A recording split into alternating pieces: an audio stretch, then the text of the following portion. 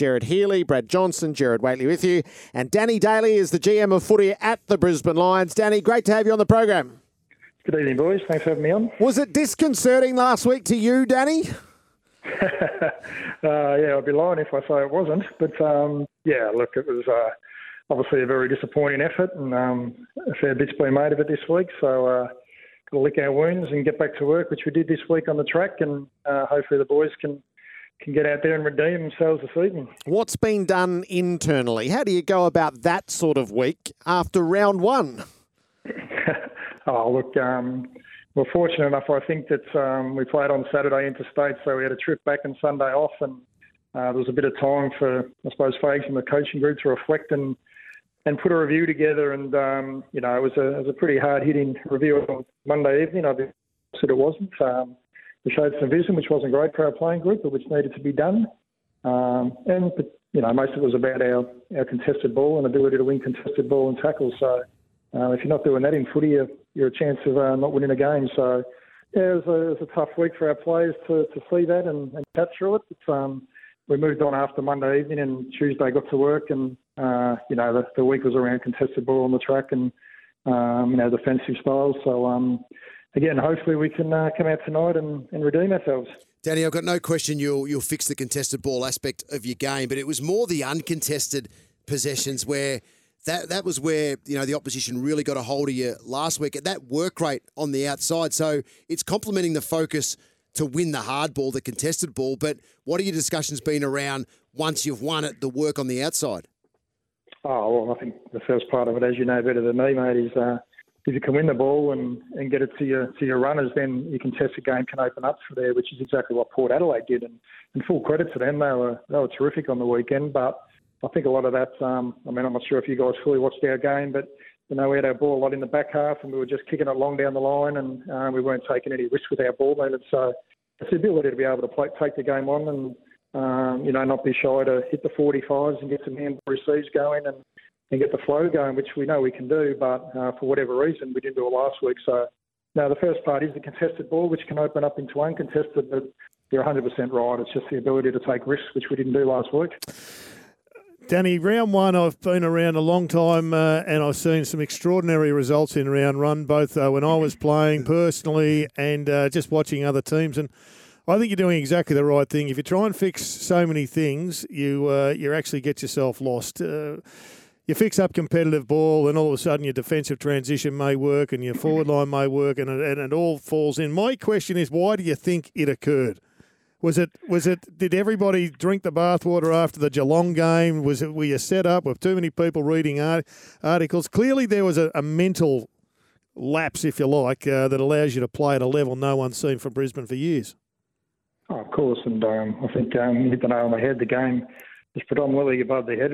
To be honest, it's probably 80% above the head and 20% your skill level and your design and all that. But I think, again, take some credit away from Port Adelaide. They were outstanding. Yep. But everything you spoke about is spot on, whether our players thought it was just going to happen, whether they believe in what they're reading, whether they got a false sense of security about our two practice matches against Geelong and Sydney. It's all of the above, and we spoke about all of that. We spoke about the mental aspect of the game and the mind aspect of the game, our reaction time, and all that is mental. So, you know, again, we hope our players turn up with the right attitude, and you hope they do every week, but for whatever reason they didn't last week, and we're not going to hide behind that. We've just got to come out and show it tonight and get back to what we know. Just for the record, and please say yes, did the coach say bring your mouth guards to training? In a few more words than that, yes. I don't think the mouth guards were mentioned. The boxing gloves might have been. Okay. And other things. But, I think you guys all know Fags, and he's a relationship coach and a positive coach. Yep. But there was a bit that came out of him this week, which the boys haven't seen, which was great. He seems to be really strong in pushing back against those that want to build this up into a grudge match.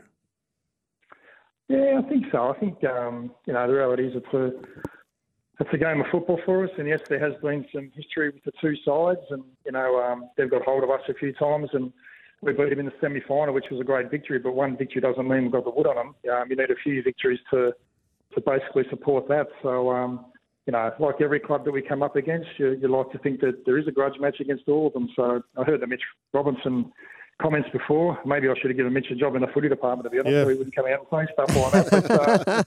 But, anyway, that's Robbo. But, no, mate, they're all grudge matches, and I think internally we know it is a little bit of a grudge match against them, but we don't want to build it up too much. We just need to worry about ourselves and what we can control and our performance. So, hopefully we can get that done tonight. Is Berry going to Oliver just to back up that performance on last year? Berry will start in the centre bounce, yes. I like it. And that's the challenge in itself, Danny, because you know that when you get the wood on, when you play a good game against a quality player like he did on Oliver last year, Oliver would be stealing himself back the other way. So have you had conversations with Berry in around that this week?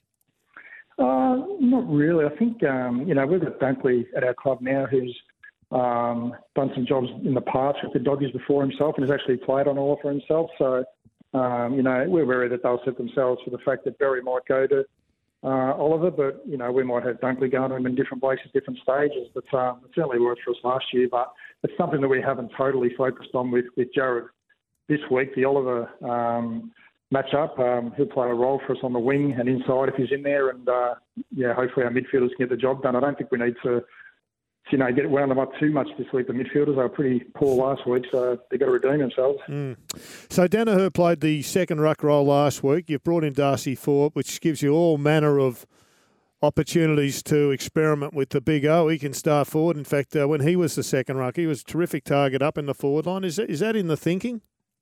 Yeah, I think so. I think they've got two great ruckmen running around, and Darcy played a great game against both their ruckmen in the final last year because Big O was out with concussion. Yep. So we just felt there was a good opportunity for both the big ruckmen who we feel can match it against those two Melbourne boys to help us win provide us with first hands on the footy and a competition against those two boys and give us an opportunity at ground level. So that was our thinking behind that. And Darragh Joyce comes in for his club debut. Danny as well in terms of trying to support defence, help defence, especially the aerial aspect of what happened last week against you. Yeah, I think we just needed that third key. We've obviously lost Marcus and Dizzy Gardner's Conan injury at the minute, so we just feel that it's just a big ask for Stas or Rayner to play on the third keys at the minute, and we probably got found out a little bit with that last week. So he gets an opportunity. He's trained well, and we're sure he'll play his role for us. So how many weeks will you give Cam Rayner as the halfback who's been impressive at various stages in that role? I think we'll give him another couple. Obviously, with Dizzy coming back and in a couple of weeks, and obviously Kitty Coleman's out this week, so he'll come back in a week or two. So it'll be one of those ones that we'll see how it goes tonight. We'll review it. Have a look at whether it's working for us down there or whether we need him forward or through the midfield for his big body. So I thought he played pretty well last week, considering the amount of supply that came into their forward line. So we'll keep going with that one at the minute. Can I put my marketing hat on? Did the AFL err in putting this game up against the NRL? Should it be tomorrow night? Potentially. I haven't given it much thought, to be honest.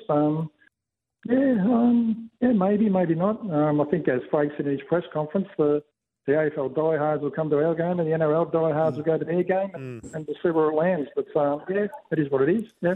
Danny, does it surprise you, and you're probably happy that this doesn't happen, that the opposition don't put more time into Daniel Rich? Like, this guy is consistently 20+. Last week he had over 1,000 metres gained. He was your best player by a fair bit last week. He actually walked off with his head out high, although he wouldn't. I understand that. But does it surprise you the opposition don't put more time into this guy?